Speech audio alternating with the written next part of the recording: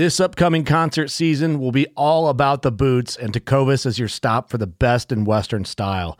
Tecovas has seasonal and limited edition offerings this spring and summer, including men's and women's boots, apparel, hats, bags, and more. All Tecovas boots are made by hand in a time-honored tradition with timeless styles that are always on trend. And Tecovas has first wear comfort with little to no break-in period. It's hard to find this level of comfort paired with this level of style. Stop by your local Tecovas store, have a complimentary drink or two, that's WCB style, and shop new styles. The smell of fresh leather and friendly staff are at your service. Many stores even have leather custom branding to make your boots truly personalized. And with regular live music and events, there's no in-store experience like it. If you can't make it into a store, just visit tecovas.com. That's TECOVAS.com. They offer free shipping on all boots, as well as free returns and exchanges, and ship right to your door. Go to tecovas.com and find your new favorite pair of boots today. Fishing like a local isn't just about catching fish. It's about connecting with the environment and the people who call it home. It's about hearing the stories and traditions that have been passed down for generations and sharing unforgettable moments with the people you meet along the way. Fishing like a local is having an experience that stays with you forever. And with Fishing Booker, you can experience it too, no matter where you are. Discover your next adventure on Fishing Booker. So Jordan is standing there staring at Bigfoot when it hits him. Okay, not actually Bigfoot. He's in the checkout line, waiting to get to the register, when he sees some Jack Link's jerky on the shelf. I went into the local convenience store here, and they had this new product on the shelf, and it was smoked bacon jerky, like Jack Link's stuff. It gets his attention. It's bacon to go, and who doesn't love a little bacon to go? So he decides he's going to buy it. I think it was like $6 a bag or something like that. And so I'm like, I'll try this, because it's bacon. Got to try this. So I bought it, took it out to the truck, ate it, delicious. And then the business mind clicked in. Jordan's business brain kicks on a lot. And when it does, it comes up with some pretty good stuff. Like how to take bacon, which normally sells at the store for like $5 a pound, and charge $50 a pound for it. And I looked at it, and it was like 1.5 ounces. And so basically it translated to like $50 a pound for bacon is what they were charging. And people were buying it, obviously, or it wouldn't have that position right up there by the register. It's a hot product that's moving.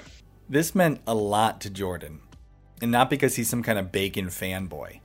It's because he's a pork farmer. And I'm not talking like a homestead hobby pork farmer. We manage about 500 acres of ground. We've been doing this for 13 years, since 2009, and we produce grass-fed beef, forest and pasture raised pork, pastured poultry. Yeah, we are, in the small percentage of farmers who actually earn their full-time income from farming. Jordan is not exaggerating when he says he's in a small percentage of farmers who actually make their entire living from farming.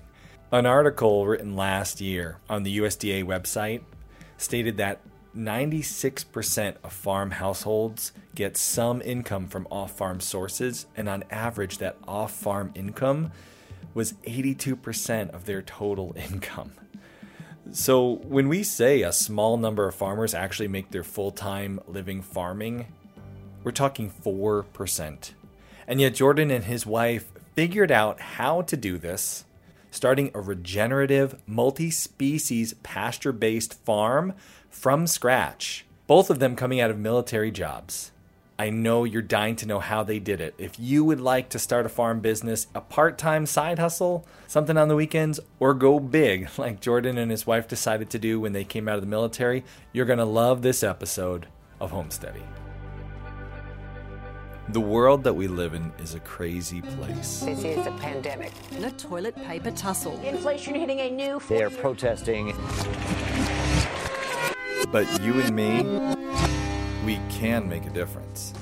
By just starting a garden, harvesting rainwater, raising some meat chickens with a couple of friends. All these little steps, bit by bit, it makes life better for you, me, and our kids. So if you've wanted to start homesteading, or maybe just grow your homestead a little bit bigger this year, Well, you found the right podcast. Cozy up, it's time for another episode of Homesteady.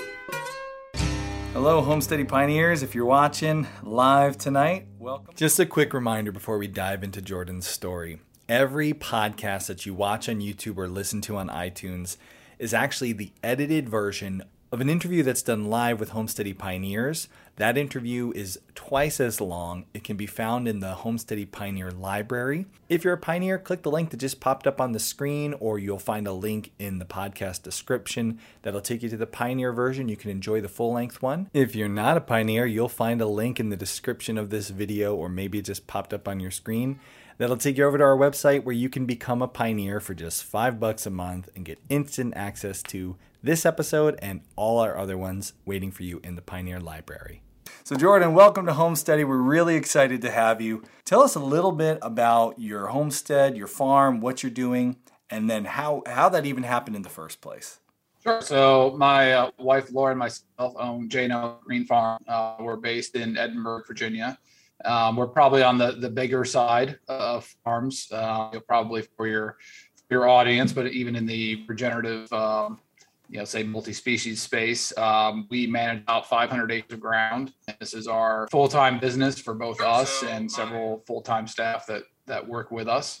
We've been doing this for 13 years, since 2009, and we produce grass-fed beef, forest and pasture-raised pork, pastured poultry, and then do turkey as well here on the farm. We also carry products from other roosters around us that kind of complement our line of products and help their farms out as well.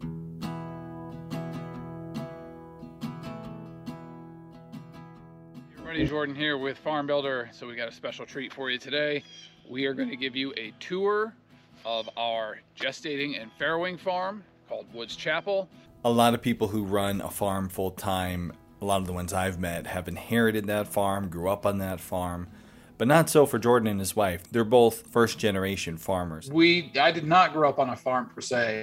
Both of us are first-generation farmers, but we both did grow up on what now would be called homesteads. At the time in the 90s, that really was the cool thing. Both of us were big homeschool families that had a lot of kids, and so inevitably had egg-laying chickens and a few pigs, not very many from what I can remember growing up myself, but herd of dairy goats, kind of that stuff. But again, it was something where my dad is a landscaper by trade, so that is his full-time job. All the kids worked in the landscaping business as well, and the farm was kind of the thing that helped put food on the table. And I'm beginning to suspect it was also something to keep all the kids busy. So you're gonna have plenty of chores for the kids to do to keep them out of your hair. Yeah, I literally was having a discussion with my wife tonight. The girls were out feeding some baby lambs, and I said, that's why we do this, keeps them busy. Yeah, absolutely.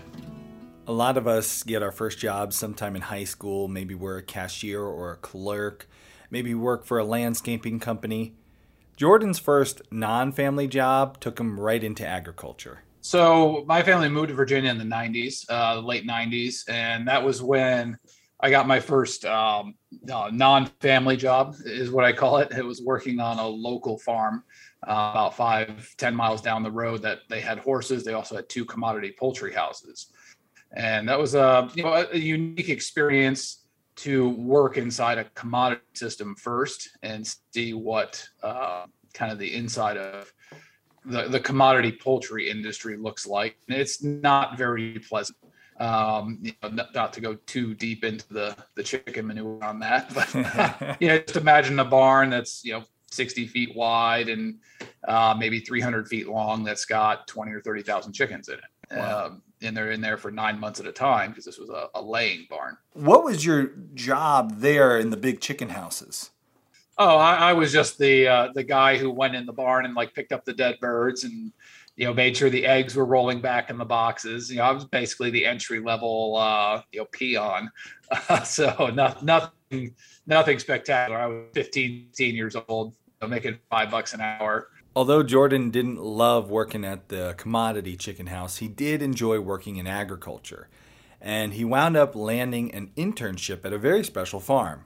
From there, I knew I enjoyed farming and just kind of working with equipment, but I knew I didn't want to necessarily do that kind of farming. And kind of coinciding with all this was reading some of Joel's early books, going down and seeing Polyface Farm, and ended up getting an apprenticeship there in 2001 when I was 19 years old. So you got to go down there, spend about 13 months learning these pasture-based production models at a more scaled operation, more than just the 50 chickens in the backyard. This was 10,000 chickens in the backyard, and doing lots of pig and lots of beef. Working in a commercial chicken house, internship at Polyface. You know what comes next, right? Jordan decides to start his own farm? Not yet. So what I did for a few years after Polyface is I helped other people start their farms. People who had a lot more money than me. Got to go to several farms on the East Coast and actually live there for 8 weeks or 6 months and just help them get their farm going. It was very similar to what you see now of people who had run the corporate hamster wheel for 10, 20 years and had a collection of children under 12 years old that they were done with. Like the one guy helped start their farm. He was a medical device salesman, and they make pretty good money, but he wanted to have this farm to have with kids, but he didn't know a lick about farming at all. And so it worked out well for both of us that he had the money to kind of fund starting the farm. I had more experience than he had in doing it. So I was able to stay one step ahead, and I was able to get him started with a small poultry operation, some egg layers, some cows. That's kind of what I helped people do for a few years. What a good way to almost practice starting your own, but without actually it being the one that had to work, right? Such a good experience. It's great to practice with other people's money. Yeah. If you get that opportunity, man. Yeah. That's great. Yeah, and I was blown away with one consulting call that I had. It was a guy who's now a senator from that state. At the time, he was the mayor of a major city in that state. And so, went out there, stayed at the mayor's mansion, which was awesome. It was the first time I've ever been to a restaurant where there was no prices on the menu. It was just order what you want. It's like, sweet. And I'm 21, 22 years old. And we go out and look at his farm, which is, just awesome. And he was talking about buying the neighbor's farm, that he was interested in it. And the auction had been the previous week, and it went for $5 or $6 million. And he was like, that was just a little bit more than I wanted to pay for it. And, I'm here wow, just blown away by someone casually talking about the difference between $5 and $6 million. I just wasn't feeling it that day. Experience at the commercial chicken house, apprenticeship at Polyface, and then actually being the foreman, the guy in charge of growing other people's farms. Surely this was the right time for Jordan to make the leap and start his own farm, right? Wrong again. They definitely got me with the posters when I was a teenager. Go to the Marine Corps.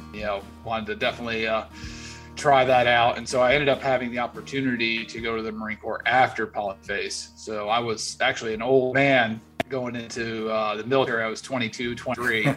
And I was basically the grandpa of the platoon going through boot camp. So I did that for 5 years. It was an awesome experience. No regrets doing that.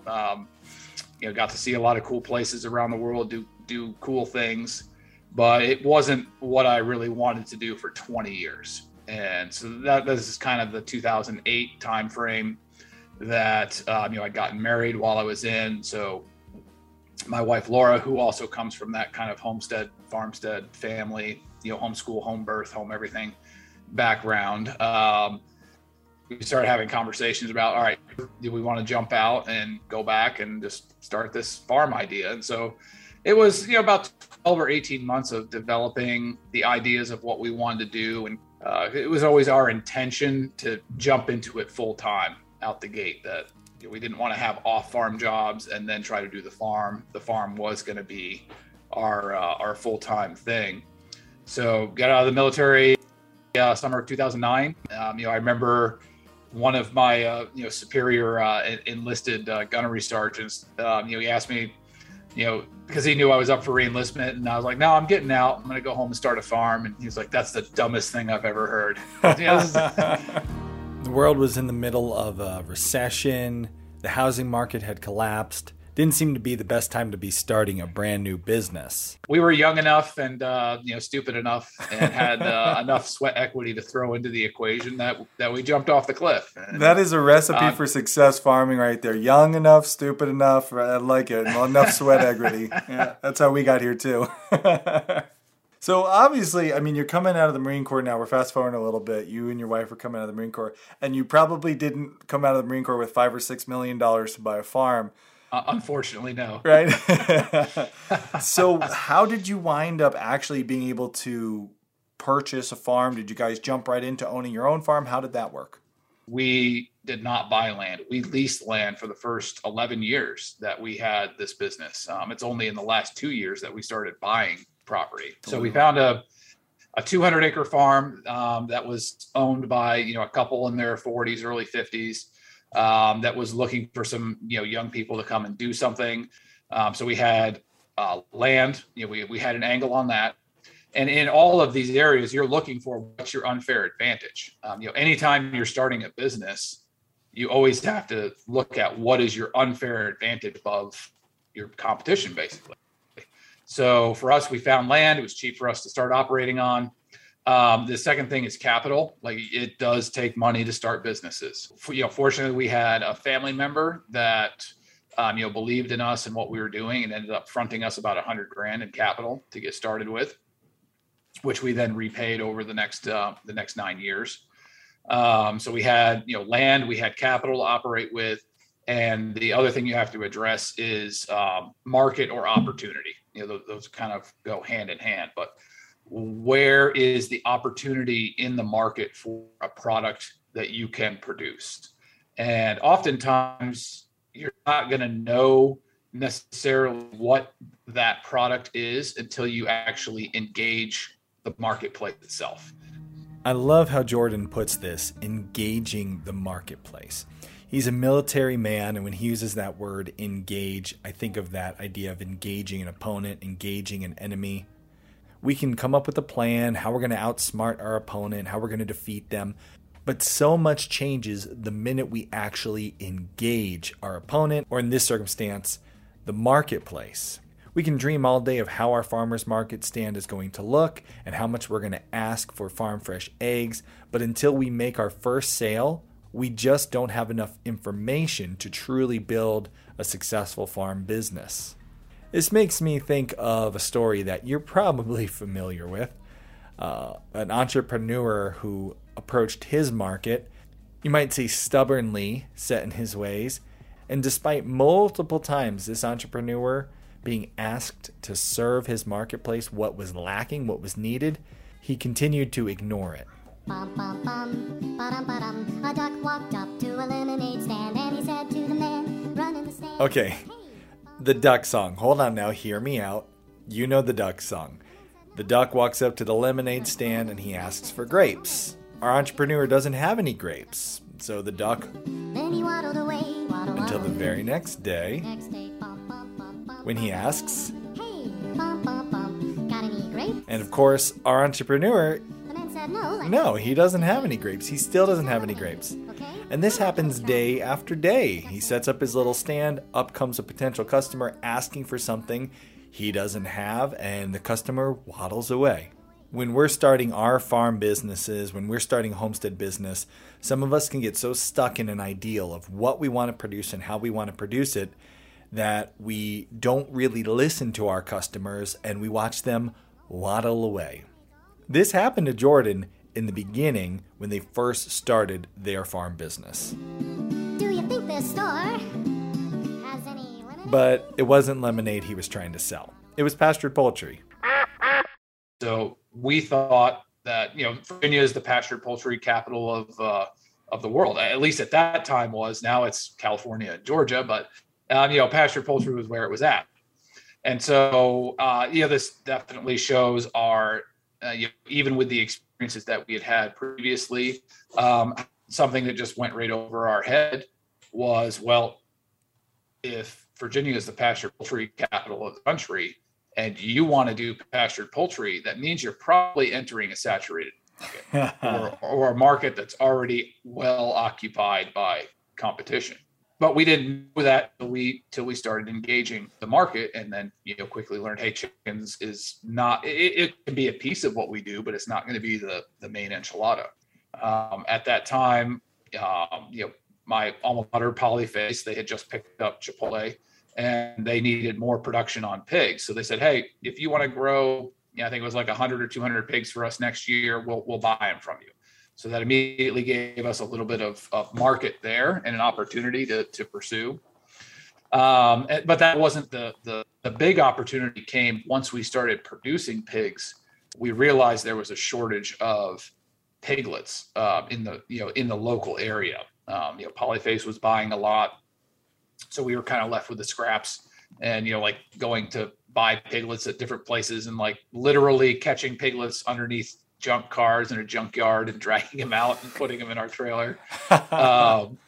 So pretty quickly we realized we needed to start a farrowing operation to birth all of our own pigs. And that's, it was 2-3 years into operating the farm that the real golden opportunity for us opened up. And that was to supply piglets. There was no competition, and just a wide open market was producing piglets. That there's all these other farms starting and competing in this direct to retail space, but there's no one there to supply them with their piglets. And that ended up becoming our centerpiece enterprise, was a farrowing operation and selling piglets to other farms. But that was an opportunity that we never would have known doing a feasibility study or kind of the academic business review before we actually got into the weeds and started operating the business. So that's something I really like to encourage people with is, it's worth writing a business plan and doing kind of those numbers and projections and stuff, but also realize that once your boots are on the ground, the kind of the maximum, the axiom from the military side is no battle plan survives first contact. I love that saying. I love that saying. You think it's going to go this way, but you hit the, in warfare, it would be the enemy. You hit the enemy's front, and they have a vote in what happens too, and you have to react to that. Same in business. You hit the market, which can be combative towards you, and you have to look for where's the opportunity that we can maneuver around and find. Find the gap in the line that we can get through and access this market. And for us, it turned out to be piglets. The stuffed animals that are here in the store are stuffed pigs. So. Now let's shift a little bit here. You guys are full-time farmers.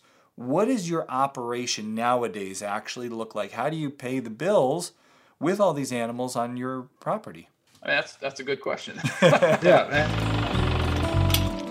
Welcome back, everybody. Another day in the life here at J&L Green Farm, and it is April 11th today. We are getting into the busy time of our year. Everything is moving out. A lot of pigs are being moved. Chickens are going back out on pasture here in the next few days. So we are moving out of our winter slump into a little bit more of our summer schedule. And that's what we'll be showing you guys. Yeah, and the first years were definitely tough. Our first year, I think we paid ourselves about 10 grand for the year. We're rationing my quarters to go buy a can of Dr. Pepper at the local convenience store. That was like my reward at the end of a slaving day. But that was kind of what it took for us to get the farm off the ground, was keeping that capital and that equity cycling inside of the business instead of pulling it off for a personal income. To kind of telescope out to the widest aperture on the lens, let's say, no matter what you're doing as a business, you are in the process of cycling capital through a business operation and taking a profit margin on the capital and then accelerating that cycle as many times as you can.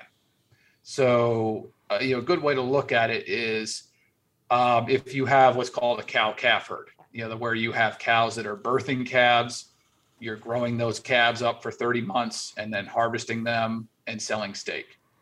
Your capital has, let's say, a 32 to 34 month cycle that you're taking your equity, your capital, as the owner. This is very capitalistic. So, we're going to talk about the money.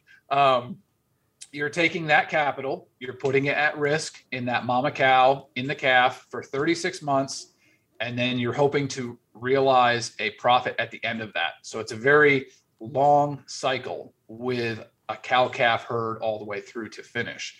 So fundamentally, what we are looking at is once we have arrived at a profitable model, whether it's with beef, pork, poultry, produce, or whatever, what can we do to tighten that cycle up so that we now are rotating that capital more and more frequently, ideally many times inside the same year, and we are collecting that profit margin off of that initial capital. So it's assembling these different enterprises together, but always keeping that core principle at the front of the decision-making process, that our capital has to make money going through this business. And if it's not, then we need to stop doing it. So like for our farm, we do not produce any eggs on our farm now. It's a very hard product to make margin on. We have to produce something that is giving a return on the capital that we've engaged into the farm. Otherwise, we're going to be an unprofitable operation for a short period of time. We'll be a charity operation for a period of time after that, and then we'll be a bankrupt operation at some point pretty closely in the future. The life cycle of a failed farm right there. Sure. And it's such good advice, even for people listening who aren't going to do what you do full time.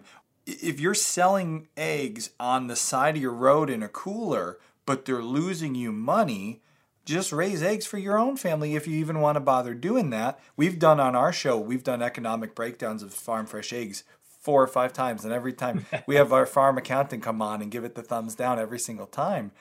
Just stop doing it because it's a waste of your time. The worst thing that you can do, whether you're a homestead or, a larger farmstead, is that kind of how it works? Is the homestead the small version and then farmstead's a little bit bigger? Yeah, I like that. That works. Me up on the lingo here. Yeah, I like that.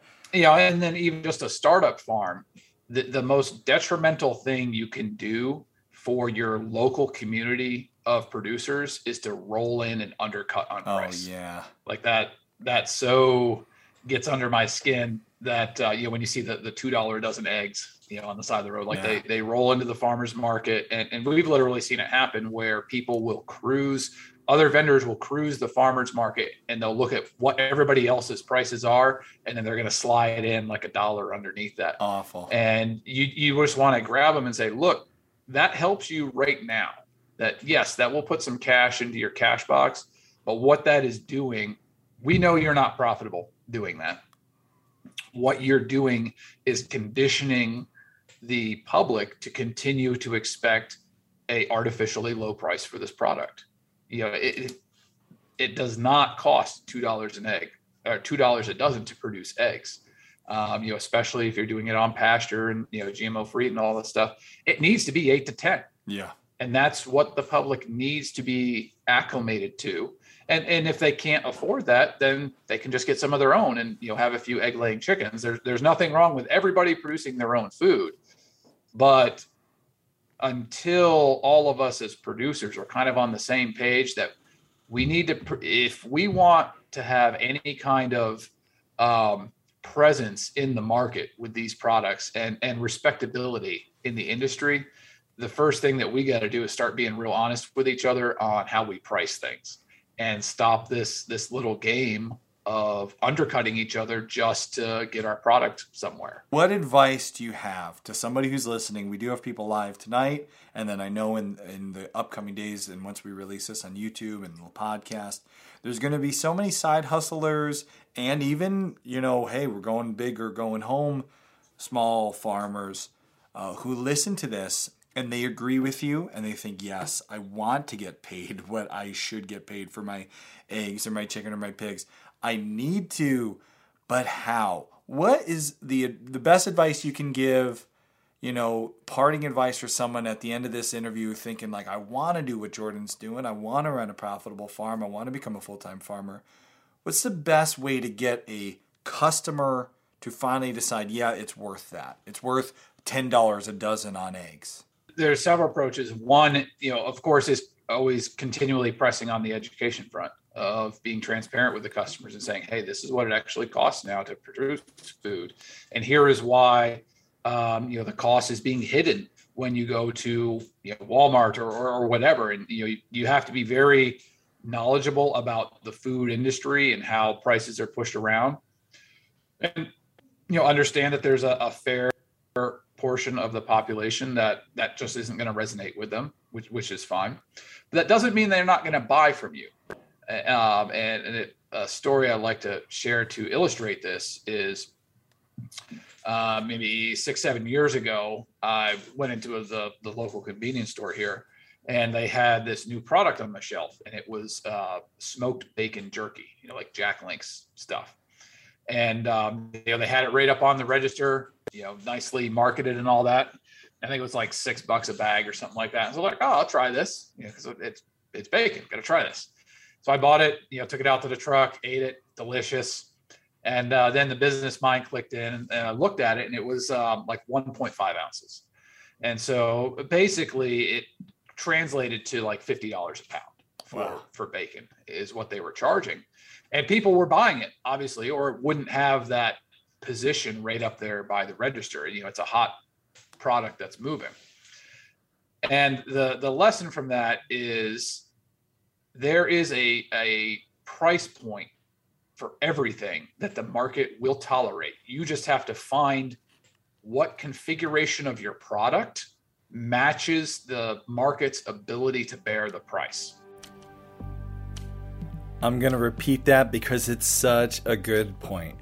You have to find, this is your job as the homestead entrepreneur, what configuration of your product matches the market's ability to bear the price. So what does that mean? Well, basically Jordan's saying is you might have to change how you present your product, the way it looks and the way it smells, the way it's served, to make the amount of money that it actually costs for you not only to produce it, but to then go and pay yourself for that time for your investment. Let's think about it like with an organic apple. An organic apple is a lot of work to produce. It takes a lot of time, effort. You're going to have a lot of waste if you're doing things organically. At the end of the day, let's imagine you have about 10 organic apples in a bag. It's about 3 pounds of apples. Walmart sells them for $2 a pound. So let's say you're going to try to match Walmart's prices for an organic apple. So 2 for $6. You ask $6 for your bag of organic apples. You're going to just scrape by trying to match Walmart's prices. Well, now Jordan said we have to figure out what configuration of our product the market will accept at the true cost, what it actually is costing us to produce this product. So let's say we take that same bag of apples, and instead of trying to match Walmart's $6 a pound, we slice those apples, a little bit of salt, a lot of sugar, some cinnamon, maybe a little nutmeg, secret spice. We lay that on top of a pie crust, and then put that in the oven, pull it out, steaming hot, smelling amazing, that farm fresh apple pie. We go and put that on the shelf in our little farm stand, and people drive down the country road, get out of the car and walk through our farm stand. They take pictures in front of our goats, do a selfie with our cow in the background. And as they're getting ready to head home, where they're going to have lunch with their family, they smell the delicious smell of fresh baked apple pie. And they walk up and they don't even look at the price tag. They just say, I want to take that pie home. I'm willing to pay $25, $30, $35, $40 for basically the same apples with a few extra ingredients and a little bit more time spent on them. We're able to properly pay ourselves cover the true cost of what that product actually took to produce, and everybody is more than happy. Except for me, because now I really want a slice of apple pie, and I don't have one. So yeah, didn't work out for me in this. But that's what Jordan's saying. Back when we used to do farmers markets, one of our hottest selling items for the Saturday morning market we did, it wasn't a steak, it wasn't a pork chop or something like that. It was a sausage, egg, and cheese muffin. So when you produce pigs, you have an overage of sausage usually because you get a lot of sausage. We had like 3,000 egg layers at this point. And so we had a lot of these small pullet eggs, which are, notoriously hard to sell. You basically got to give them away. And so the thought hit us one day of, hey, what if we did, a McMuffin kind of thing? And that would allow us to use the sausage. And it would also allow us to use these Pee-wee eggs because we would just put 2 on it instead of 1.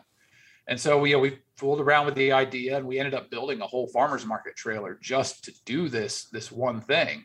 And, essentially we had $2 in cost for the sausage, egg, and cheese muffin. We used, real cheddar cheese, English muffins, not something, nasty. So it was a nice sandwich.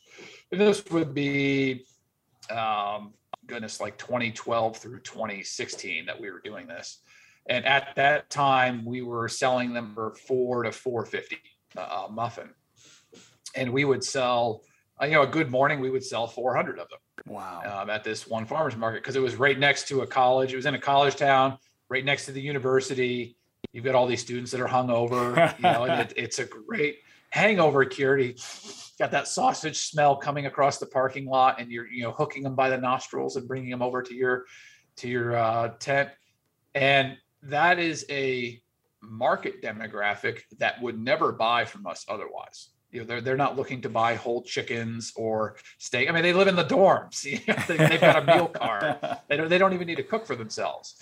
But they're out cruising the town Saturday morning, still a little buzzed. Hey, nothing like some grease and cheese to help knock the hangover down. So the kind of the principle there is, you may not be able to sell a whole chicken or a dozen eggs or a half pig profitably in your area. That's probably going to be fairly likely. There might be a small percentage that you're able to sell, but there is a configuration of the product you're producing that does sell at a price point you can be profitable at. You just have to figure out what it is. The obstacle to overcome is that one in your mind of saying, well, I only want to sell whole pigs, or I only want to have a CSA where I'm just another guy selling tomatoes. Well, that may not work. If you can change how you configure that product to the market, you can find that niche that can be very profitable for you. So if you can have the flexibility in your marketing and sales and what you do with your product, you can sell pretty much anything anywhere.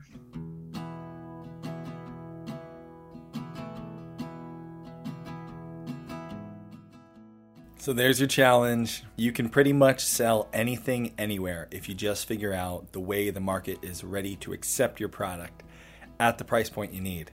So what have you been thinking about selling from your homestead? Is it farm fresh eggs? Are you a brave soul who, after an untold amount of episodes of hearing me say don't do it, you're going to prove me wrong? Is it alpaca fiber? Farm fresh pork, bacon? Maybe do a little bitty brainstorm and try to think of some creative ways that you can sell it, and let us know in the comments. What do you want to sell, and how are you going to get creative with selling it so you can make what you need to from it? If you're watching on YouTube, obviously the comment section is easy. If you are listening on the podcast, I'd love for you to do me a favor. It's been a long time since I've asked for reviews. We have a lot of new listeners. Leave a comment in the review section. Tell us what you've been inspired to produce, and leave a review at the same time. It would help our show grow. If you want some help with marketing your products, Jordan and Farm Builder are an awesome resource. If somebody wants to keep following what you're up to, getting advice on how to run the farm, what are you guys up to at Farm Builder? So Farm Builder is kind of an idea came up with maybe 5 years ago. kind of keep it to like a how-to type of channel, how we do things at scale, and then use that to advertise for the events that we do on farm, which are, we try to keep to very technically heavy, information heavy schools on, hey, look, if this is something you want to do as a business, this is how we do it. And awesome. So, half of a school is on the farm, half of it's in the classroom. We've all been to conferences or classes that are kind of not done very well. So we want it to always be the best that was out there and really bring the information, bring the content. It's not cheap to come to one of our schools, but the information though is going to be vastly overwhelming. I was actually looking at I was checking out your Farrow to Finish and your marketing school. For someone who's interested, Jordan, let them know there's both, there's the package. What does each of them offer? What can they learn about? Yeah, so we decided to split it up a little bit because some people only want the marketing side, other people just want the production side. So we do a day and a half of just production, type of instruction. And then Laura does a day and a half of the marketing side because, like we just talked about before, if you can't market the product and sell it, then you're just a glorified pet farm for a while, and eating well yourself. Yeah. So the two do go hand in hand, and it's been certainly one, an element we haven't talked about much is the value of having a spouse who is on board with what you're doing, who brings a lot of experience to the table themselves on balancing out your deficiencies. And so Laura is our marketing director, and she moves an insane amount of product through this farm and distributes nationwide, and it's been cool to see her grow in that role, and for me to grow in the production role as we've worked together over the last 13 years doing this. But it's certainly a team effort to kind of get us to where we've gotten to. Could do a whole episode on that topic right there. That's such a good point. But Jordan, thanks so much, man. This was so much good information. Also, I got to just plug away for you. I've been watching some of your infrastructure videos on your channel. You got that awesome feeder, good waterers for pigs. So we'll have links in the description of this video to Jordan's schools. We'll have links to your different infrastructure videos, your builds there, and everything else going on at Farm Builder.